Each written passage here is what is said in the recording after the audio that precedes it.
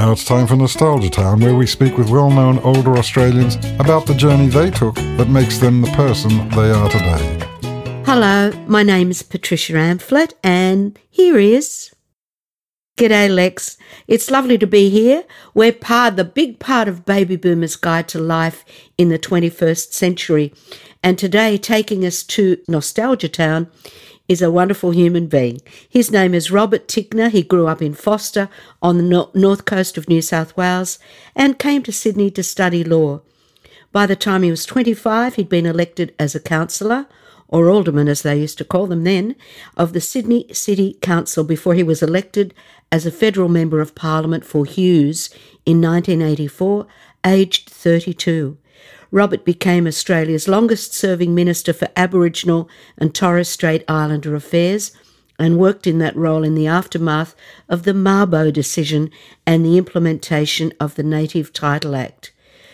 He went on to become the CEO of Australian Red Cross and then acted in the role of the Under-Secretary-General of the International Red Cross and Red Crescent Federation, and he now chairs the Justice Reform Initiative, and he's the co-chair of the Every Age Counts campaign, amongst lots of other things and people. Robert, the author of 2 books. The first is titled Taking a Stand, about his work as the Federal Minister for Aboriginal Torres Strait Islander Affairs, and the second is called 10 Doors Down. And I know that book very well, and I can recommend it to everybody. It's a beautiful book, Robert. Thank you. 10 Doors Down. It tells the intimate story of how Robert, as an adopted person, met his birth family when he was the Federal Member for Aboriginal Affairs, and it's now available as an audio book, which I know our listeners would really appreciate. Welcome, Robert. Thank you, Patricia, and hello, Lex. We know you grew up on Foster, which would have been the envy of people my brother's age who wanted to go up there and surf every day of their lives if they could. Did you go surfing? Oh, absolutely. And, I wasn't a blonde, stompy-wompy surfer. I perhaps wished I was at some stage, but I had black hair, but the beach was my life. And I lived only a couple of blocks from a wonderful surfing beach called Pebbly Beach, where I used to surf over the top of these oyster-encrusted rocks. And I've still got some scars as a result of that. But growing up in a little coastal town was just such a privilege because I either rode my bike or walked everywhere, knew everyone. And the town probably had something like about 1,500 people when I was a little boy. Wow. It grew as I got older, but it was always a small town, and it really shaped the kind of person I am. Indeed. Lex, I know he's anxious to ask you some questions about your cultural experiences. Well, television came to Foster probably, in the late 50s, as I recall, but reception was absolutely terrible. So by the time we started to get good TV reception, I was probably, 10 or 11, I think, as best I recall. But I've always had an interest in reading, but my mum and dad weren't particularly musical in the sense that there wasn't a lot of music in the house. They always listened to the radio and the news, and I developed a fairly avid interest in current affairs. My dad was in small business. He started the Sunliner fiberglass caravan manufacturing business that produced those rounded fiberglass caravans that still exist in considerable numbers today. And my mum was very much supportive of my dad's work, and my dad also ran a motor business in Taree as well, selling Volkswagen. So it was a small business family, I guess, and my dad was a card-carrying member of the National Party, and I ended up, of course, a member of the Australian Labor Party. So we used to have fairly robust political discussions. How healthy. Were you allowed to play in those caravans or... Oh, yeah, absolutely. I played all around that factory, but, I can't tell you, what it was like. I mean, I lived 5 doors away from my primary school. On the other side of the house was the local scout hall, only 3 doors down. I learned music, although I'm not Catholic. I learned music at the convent, which was directly opposite that. Then I went on to high school, and the high school was about 3 blocks away. It was just such a wonderful environment. And I used to, in the days when I first started to surf, they were long surfboards, and I used to carry my board on my bike, through the streets of the town, down to the beach at Foster Beach and out to 1 Mile. And they're so much lighter now, aren't they, the surfboards? Absolutely. Oh, yeah. Unfortunately, I've still got a lot of sun damage from those days, but, that's a price I guess I'd pay again for what I went, for the joy I had from surfing. Yes. Country kid. We didn't know in those days. No slip, slop, slap back then. Where did the interest in politics come from? Lex, I really don't know for sure. My dad was certainly interested in politics, but he was very conservative. And, when I was growing up, he didn't really talk about it a lot. But this is a question I've thought about a lot. And ultimately I've concluded that, there was something in my genetic makeup in addition to my upbringing that really gives me this very profound driving sense of engagement in public affairs, in people, in issues of social justice. It's just been with me since I was a kid, even growing up in a fairly conservative household. And as much as I, might ever want to shake it off, and I don't, but if I did, I can't. It's just part of my being. I am what I am. As someone who knows you a little bit better than probably most people do, I think that your sense of social justice, what's fair, what's unfair, what's right, what's wrong, is so very strong in you. And of course, you can't shake that, nor would we want you to shake that. So we're glad that you're like that. Do you value your social connections these days? Are probably quite different from, the young bloke growing up in Foster. What sort of people do you mix with these days? Well, to answer that, I think I need to make a bridge from growing up to what I've become. And that bridge really happened when I moved from being an only child in my adopted family in Foster, and I moved to Sydney.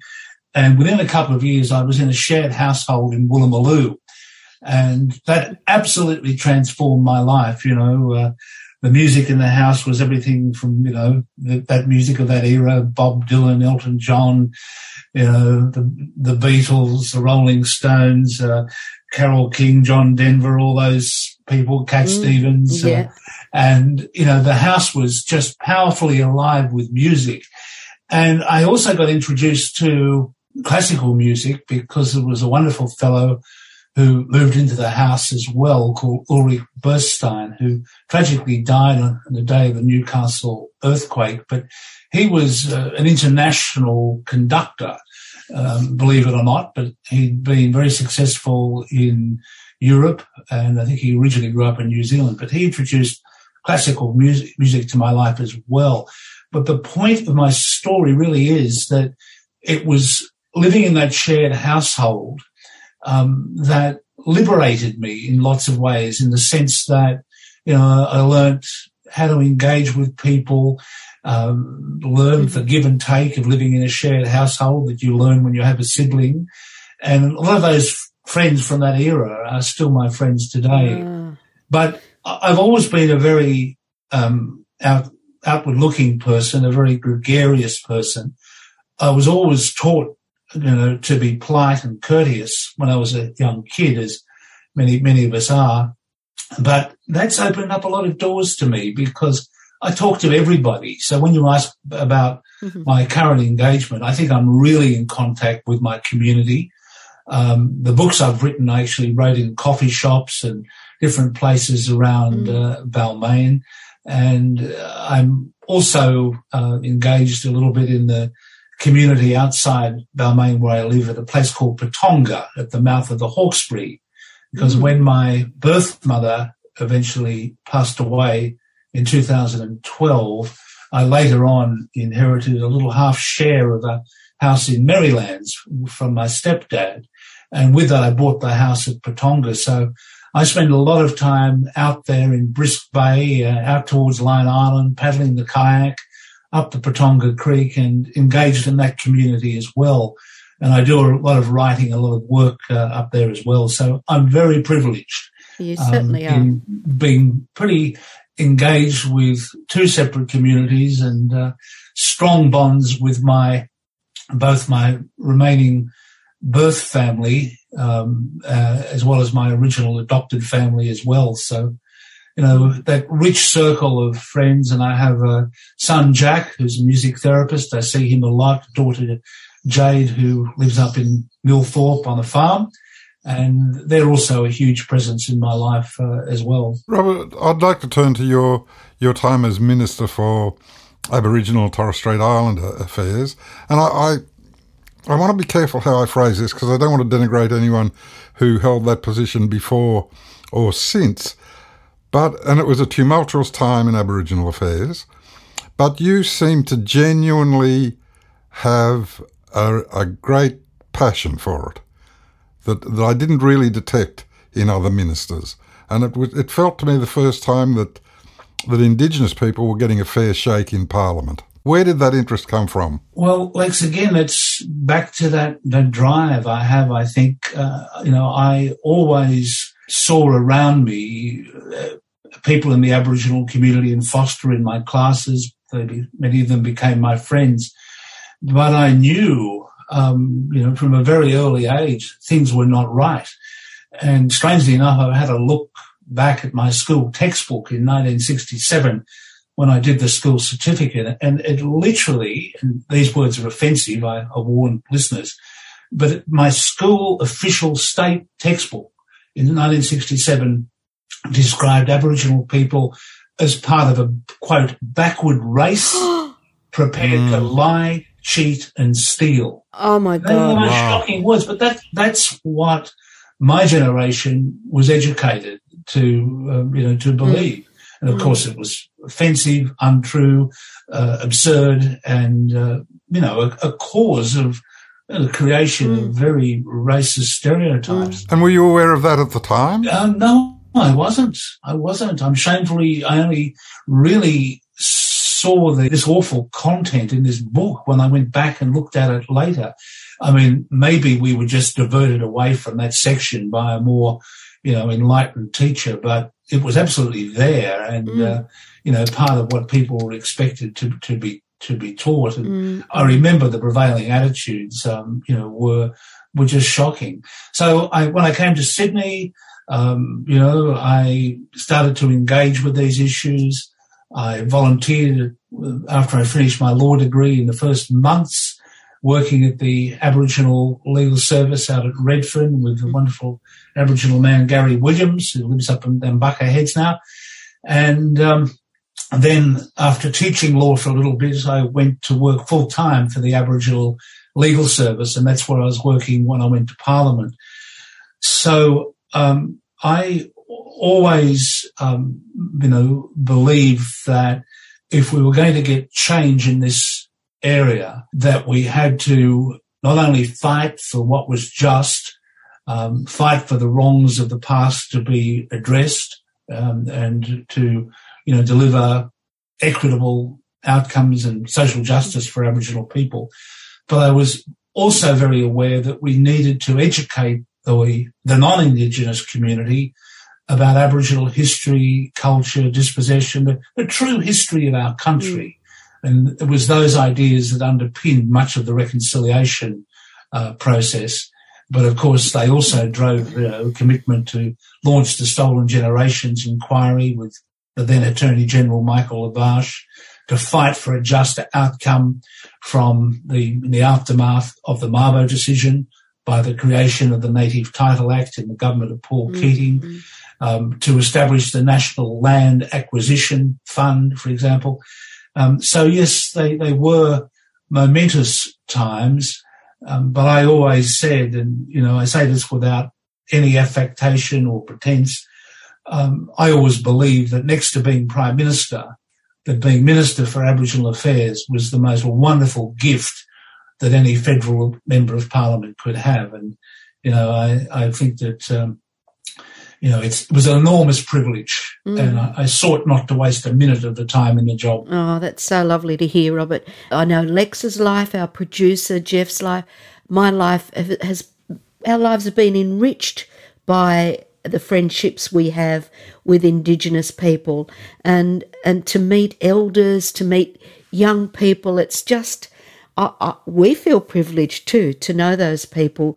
Are you excited like I am when I turn on a current affairs show and I see so often maybe a beautiful young Aboriginal woman who's out there and speaking about her stories? She's reminding us of all the beautiful storytelling that has gone on, that continues, and her people and his people too. I must say I see more active young Aboriginal women. It's terrific. Would you agree? Oh, absolutely. And I think, to give credit where credit is due, the work of the ABC in producing The Drum, gives tremendous opportunities for many of those young Aboriginal women and men and others of, different age groups as well. But look, absolutely. And I'm profoundly optimistic of what can be achieved. But, we really do have to close that gap. It is just untenable that we have such a disparity in life outcomes, in education, employment, in housing, all the social determinants that determine people's lifespan and quality of life. We have to close that gap. And the voice to Parliament is important, and I support it.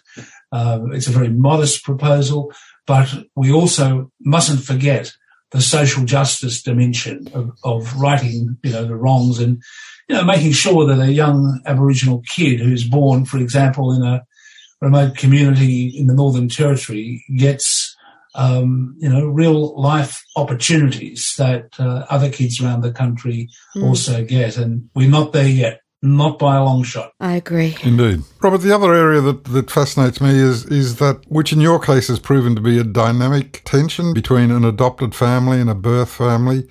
What were some of the emotions that you went through in reconciling those two families? Well, Lex, the book I've written, 10 Doors Down, deals with these issues in great detail. But in a nutshell, my story is that I grew up with the most wonderful mum and dad, Gwen and Bert Tickner, who were, in every sense, my mum and dad. I always knew I was adopted. I was the only child in the family. And I didn't even want to search for my origins, even when the law first changed in the early 1990s. It was really only when my son Jack was born and I looked down to this little boy and saw the first person that I was biologically connected to or genetically connected to on the planet. And I suddenly thought, oh, there's something else here, And so in a matter of a month or so, I lifted the contact veto and then went through this process of meeting my birth mother. And why the book is called 10 Doors Down is because the most extraordinary coincidence was that when I met her, she lived at number 38 Lansdowne Street, Merrylands in Western Sydney. And literally 10 doors away from that was the only house that I really knew in Sydney growing up from a small baby through to when I was about 12 or 13, because that's the house where my adopted mother was born and where I would go back to visit my grandmother. Oh, wow. So in a city of 3+ million people or 4 million people, this is the amazing coincidence. But the real part of the story that you ask about is how I coped in the meeting. And for me, it was easy because I'd had such a, beautiful life, but my birth mother had never been able to have any other children because of the pain of the adoption. And I'm not kidding you. Could not have any other children. She could not face the prospect of having another child. So she suffered her entire life until I met her in my early 40s. And then my son Jack came into her life. She got the little baby that she never had with me. And, we then, bonded and, I had to do, and I don't say this in any sense of martyrdom, but a privilege, that I had to work with her to reassure her that I was going to stay with her for the rest of her life, which I duly did. You know, I think she was worried that I would leave her life in some way. But, you know, she just had this process of coming to terms with it all and this joyous outcome of connecting with me and my family. And then after, you know, that the original meeting with her, a year and a half later, I met my birth father and 2 brothers and 2 sisters.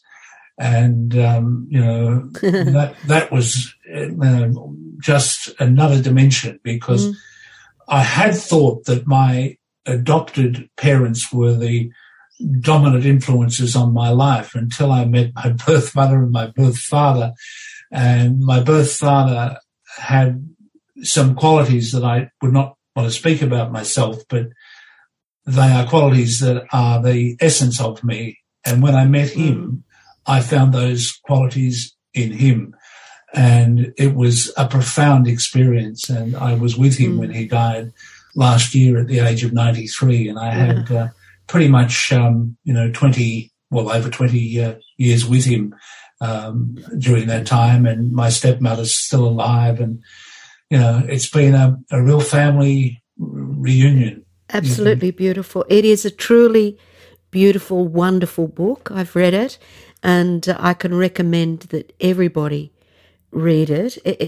It's a joy to read, even though you really do need the box of tissues handy, Robert. But it's a magnificent book. 10 doors down. I'll tell you a funny story, Patricia. I was writing the book because I'm a very passionate person. I love people, and I hate to see people hurt. And when I was in the cafes writing this book at various times and proofreading it, and I'd be sitting there, even after I'd done that so many times, and I just start to shed some tears because I'd soar and then I'd go down. And, but yes, it's quite a story. It's a good one. It's a profound story of love and of family. And in the best sense, it's an individual story that speaks to so many people. That's what I like about it. That's nice. Thank you. Robert, what do you do for fun these days? Well, I'm deeply involved, pretty much full-time, with this Justice Reform Initiative. And this is a new organisation. We have patrons in form of patrons-in-chief, Sir William Dean and Dame Quentin Bryce. But we also have people from every state and territory on both sides of politics, and senior past members of the judiciary, who've all come together to send this message to Australia and to conduct an education and ongoing campaign to shift Australia away from this absolute over-reliance on building more and more prisons. We now have an incarceration rate which is higher than all the countries of Western Europe and Canada. Aboriginal people are being hit the most, but this is an even wider problem than that. Instead, what we're arguing is that we should invest in evidence-based policy, in practical, proven initiatives which will turn people's lives around and address the underlying issues that so often give rise to contact with the criminal justice system. So we say, let's deal with those mental health issues, the substance abuse issues. Let's tackle jobs for people coming out of prison. Let's address investment in communities and, do more to limit family breakdown and the way in which some children, unfortunately, through no fault of their own, get caught up in the criminal justice system. We will look back on the way that we currently jail kids as young as 10 as some Dickensian relic of some former century. And in 20 years' time, we will not believe that as a society we were so primitive and uncaring in our response to some of the most marginalised children in the entire country. So we've got good funding from the Paul Ramsay Foundation. We're employing some people around the country. a growing volunteer army of people getting behind this cause, and we intend to get a shift in policy from both sides of politics.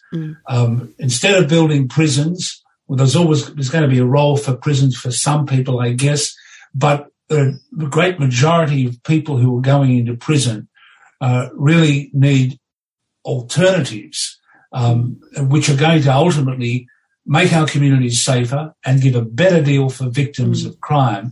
But we have to break that cycle of reoffending, because 70% of people in prisons in New South Wales, for example, have been there before. 70%. That's absurd. Robert, what's the name of this organisation? It's called the Justice Reform Initiative, and people can either just Google that or Google the words jailing with a J. Jailing is failing. And you'll get the website and a lot of information and it will show you how to get involved. But apart from that, I do a lot of kayaking, a lot of walking.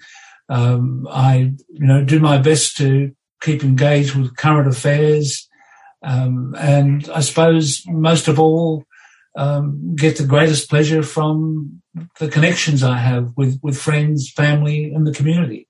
Because that's what we all need, that sense of connectedness is just critical to our well-being. And I think it's very important that people realise that a lot of the ageist stereotypes and prejudices that exist really have no basis in fact. And just because you're entering your 70s, as I am, doesn't mean that you're, not able to engage as you did when you were 69 or 59. It's got to be a matter of choice. And, I choose to be, going down the road of active engagement and participation, as well as having a lot of fun at the same time. Inspirational. Well, it's what I believe. It's, it is what it is. Yeah, it's good. Yeah, it's very great. moving, very wonderful. And just by the way, one of our little mantras on Baby Boomers Guide to Life in the 21st Century is get connected and stay connected. Absolutely. So you're living that, and it's a great inspiration. Thank you so much. Well, thank you both. Well, thank you for giving us some of your time today. A pleasure. Thanks, Robert.